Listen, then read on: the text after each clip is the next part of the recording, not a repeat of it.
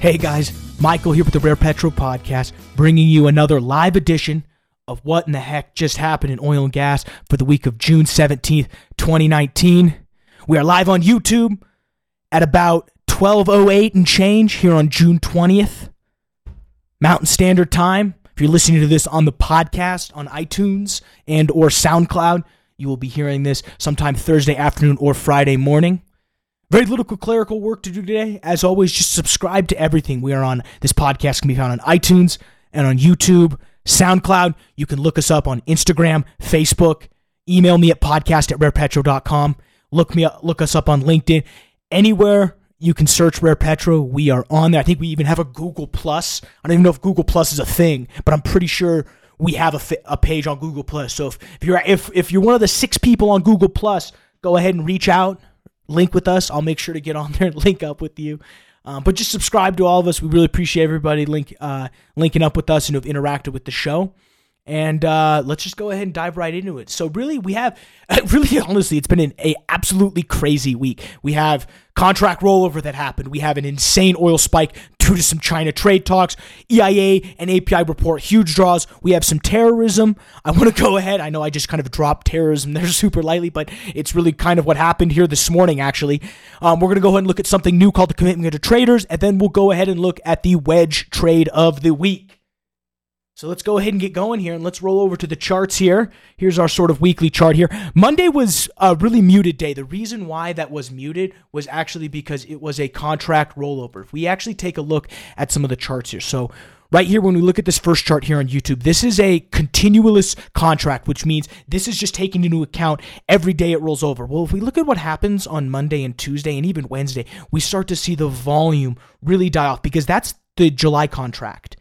What's happening on the 17th, 18th, and 19th is the entire industry is shifting from trading the July contract to the August contract. So if we look over at this other chart that I have actually labeled our GOAT chart, so if you're on the podcast, it might be a good time to switch over to YouTube. But what we can see is I changed it from the continuous contract, which is just the current front month contract as we see on this chart, to if we go over here, I'm using the specific August contract, and we can see the 18th and 19th, that volume really picked up. And so I here's sort of the wedge channel of the week that we'll get to in a second. But what that means is Monday was such a muted day. There wasn't really anything that happened Monday. You know, the market opened technically Sunday night, but the market opened at 52.65, and that day it closed at 51.94, and we only saw about a 50% movement.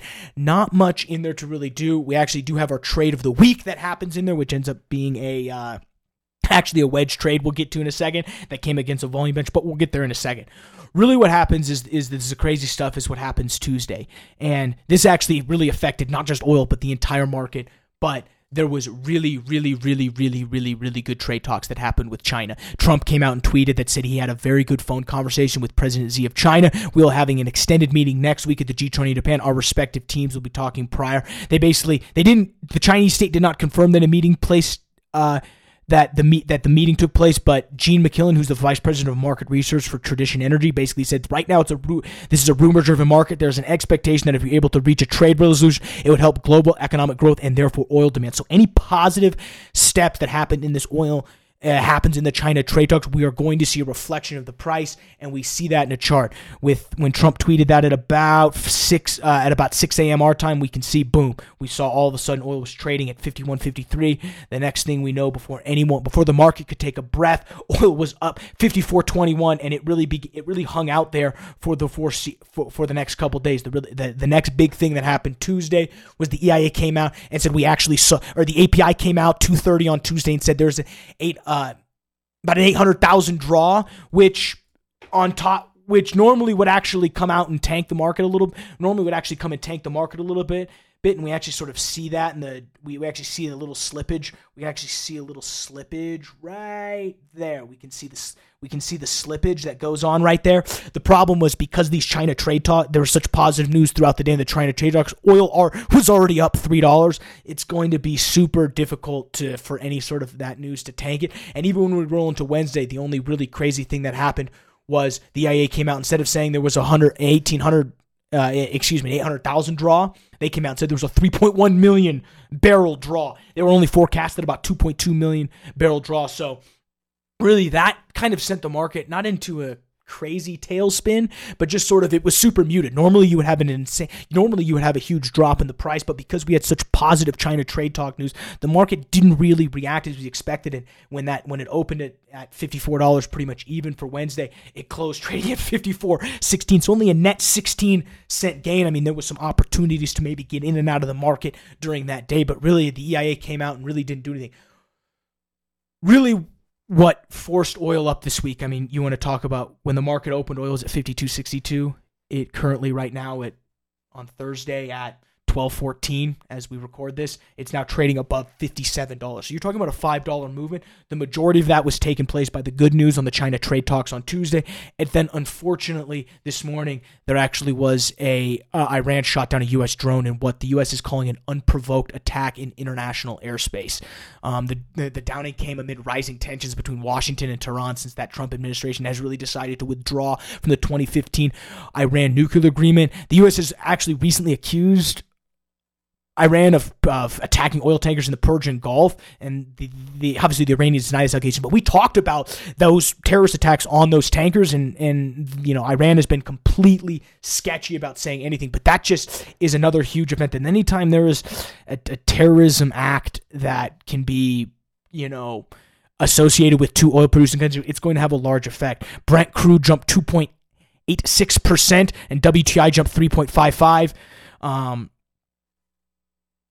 There's a, Navy Captain Bill Urban, who's the U.S. Central Command spokesperson, said this in a statement that the U.S. Central Command can confirm that a U.S. Naval Broad Area Maritime Surveillance, or what they call BAMS-D, ISR aircraft was shot down by an Iranian surface-to-air missile system while operating in international airspace over the Strait of Hormuz at approximately 11:35 p.m. Greenwich Mountain Time on June 19, 2019.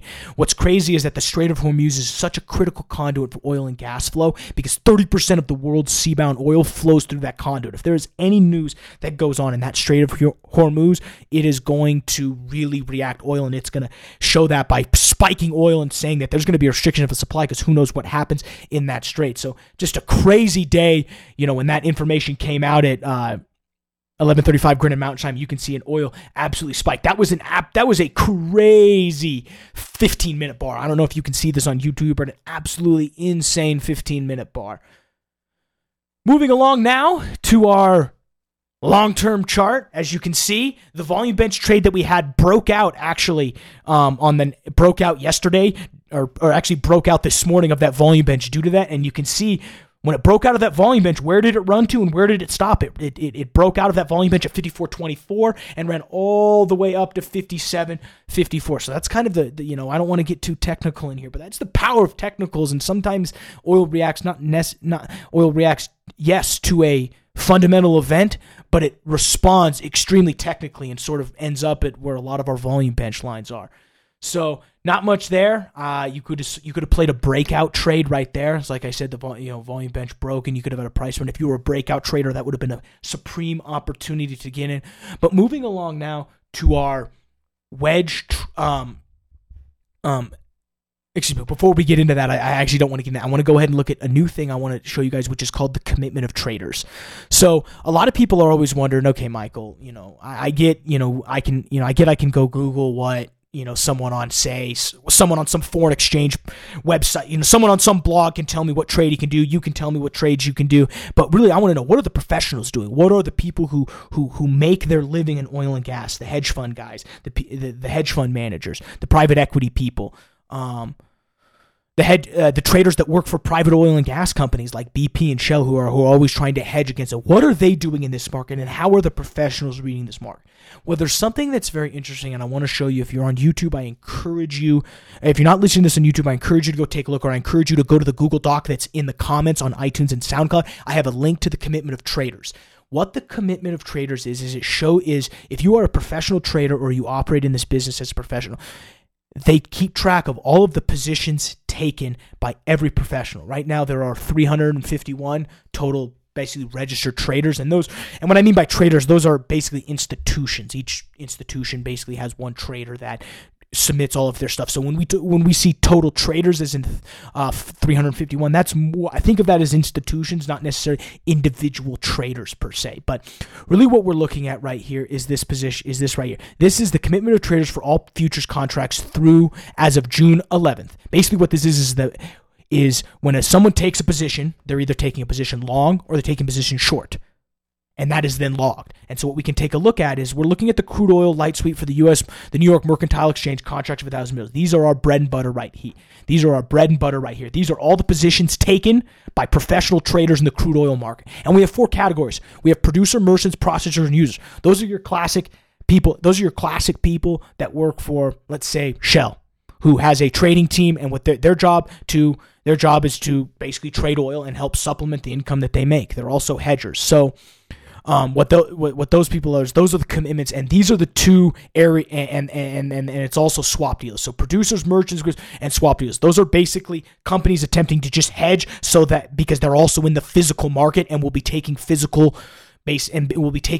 delivery of this. When we trade an oil and gas contract, I never want to take delivery of 1,000 barrels of oil. I don't know where I would put it. But someone like Shell, they actually do want to take delivery if they can lock it in at a certain price. So swap dealers and producers and merchants, these first 2 categories are people who are actually taking physical inventory of crude oil. Managed money and other reportables. Other reportables are your hedge fund. Managed money are your professional people that manage money for other clients. So those are really good to look at because those are the professionals who you give your money and say, go make me more money. And these are what those people are doing. Other reportables are your classic hedge funds and smaller time professional traders. And so it's always interesting to look at. As you can see with the producers and the swap dealers, they generally have the majority of the positions. They command a majority of the open interest just because that's where they're able to buy in much more bulk. So there's a couple interesting things when you look at a commitment of traders that you want to look at. The first is you want to always look at the total positions and the open interest. Right now, there's about 2 million there's about 2 million contracts currently available right now to either be bought or sold. That's what's known as the open interest. And then when you look at kind of the breakdown of the positions, you can look at basically producers are split. They have about 450,000 contracts split down the middle. They have about 450,000 contracts, both long and short, meaning they're split. They don't really know what the market's going on. And basically the reason why you're seeing that is that's a classic hedge position. And then when you look at the swap dealers, and then when you go over to the swap dealers, these are the people inside those companies that are actually trying to hedge against the uncertainty. So the reason why this is completely flipped, you can see they only have about 138,000 contracts long and about 515,000 contracts short. So what they're telling you is they expect oil to continue to rise over the next couple months, and they're hedging their bets by going short the futures market. Every producer is long the physical market because they're producing barrels of oil every single day. Like this, for example, Apache Oil. Every barrel of oil they produce, that is technically a long position in the physical market. Well, how do you hedge against that? Well, you take a short position in the futures market in case things position. So if all of a sudden you start getting less oil tanks and you start getting less per incremental barrel of oil, instead of getting 60, now you're getting 50. Well, now you've gained that incremental dollar back because you were short the futures market. So generally when oil is going up, you see this ratio flipped towards the short side on the swap side. If oil is if it's a depression market and oil is really tanking, you'll see that flip. And really watching those 2 numbers flip is a great way to figure out where these big producers who are in the physical market, what they're thinking. When we move over to the managed money, this is where we look at, okay, the people who do this for a living, what do they see is going on? These are not necessarily hedge fund managers, but these are people that run big private institutions. These are people that run big mutual funds that dabble in all sorts of different things. So if we look at their managed money is all long, 214,000 contracts long to only about 96,000 contracts short. So in the interim, they're long. What's fascinating though is let's go ahead and look at the change. So on June 4th, from June 4th, this is updated every weekly. On the managed money side, the professional people that manage if your parents' money, your money, if you've invested in mutual funds that are diversified into possibly in commodities, this could be where some of your money is. What the managed money people are telling you is, yes, they are obviously net long, 214,000 contracts long to only 96,000 short, but they shed 24,000 long contracts last week and added 27,000 short contracts. So even in this market that's going continually straight up, what we're seeing is even in this market, while Thursday we had a huge spike in oil, this week last week, all the traders decided to go short. And all decided that we're going to actually add more short positions than long positions. So we're seeing a balancing. The industry is currently really, really long, and we're kind of seeing that tighten. And we can also see that on the other reportable side. So when we look at the long and the short side, hedge fund guys are all long. These guys flip very consistently. When we talk about other reportables, they're all long. 300,000 contract to 65,000 contracts. Short. Now, I mean, a lot of these guys are, and these numbers flip very quickly because hedge fund guys, they change on the fly. They are not, managed money. I may do a podcast series where we can kind of get into some of the classic trading techniques of a lot of these bigger guys, but managed money people generally trade off what we call moving averages, and they look for very specific indicators that pretty much everybody in the industry does. You can go back and look at a chart in the S&P 500 and really map out where managed money got in and out. Once you kind of just not learn the rule, there's no secret handshake, but it's just, it's what the majority of managed money do, because if you do anything different than what the system really wants you to do, you may end up losing your job. So there's a lot of reasons why it's done the way it is, but right now, managed money acts in a certain way, and maybe at some point we'll get into that. So that's kind of the overview of the commitment of traders. We'll be looking at this every week. I won't necessarily explain as deeply what the commitment of traders is each week. So thank you for going and listening to this part, because I'll go ahead and play it next week. The next couple weeks, I'm just going to go ahead and just roll right through it. Finally, before we finish up, we need to take a look at the wedge trading channel of the week. So this is actually a trading chart that I have. That I use week to week. I know I set up a nice little weekly chart for you, but the chart I actually trade off of is right here. And I actually had a really good wedge set up. If you see on a 30-minute chart, this goes back to about June 14th, about June 12th. We saw a downward depression and basically an upward sloping wedge. When the wedge started to converge upon a Fibonacci line at $53 even, because that was also a volume bench line, it would have been a great idea to go ahead and go short. And if you did, you could have gotten in. There's multiple entrance points you could have gotten in on. You could have gotten in at about, you could have gotten in really early on June 16th. You could have gotten in a little later that night you could have gotten in on the 17th at about midnight. But really the key is you would have getting in that, the 16th when the market opened, June 16th, that Sunday night. Basically, you would have sat at about 1 o'clock. The price went to about 52.84, which would have been a really good entrance point. The one I was spying was somewhere at that fib line, which would have been at 52.95, and you could have sold down there that next day, right before the market rolls over. You could have sold for about 51.81, and you could have made, pretty good. It's a pretty good sizable profit. So that's sort of the wedge channel of the week. Obviously, when you saw right at that bottom, there was an insane stock, because that was trade talks. That would have been a trigger to get out. Once you saw the tweet from Trump drop, that would have been a signal for your exit point. Entrance point here, exit point somewhere around here. You may have gotten more. You may have gotten out at the 52.10 range, just because you couldn't have expected the tweet. You saw the tweet. Next thing you know, oil's jumped up 20 cents. So you have to be quick on the trigger there and reacting to that stuff. And if we go ahead and look on our weekly chart, scrolling back, you can see it happened about Monday right there, and that your exit point would have been somewhere around here. Hopefully you would have gotten out before it completely ran up. You would have been able to. But that's our wedge channel of the week. And with that, I'm going to go ahead and let you guys get back to work. Thank you, as always, for checking out what in the heck just happened in oil and gas for the week of June 17th, 2019. And as always, thank you for helping me modernize the oil field.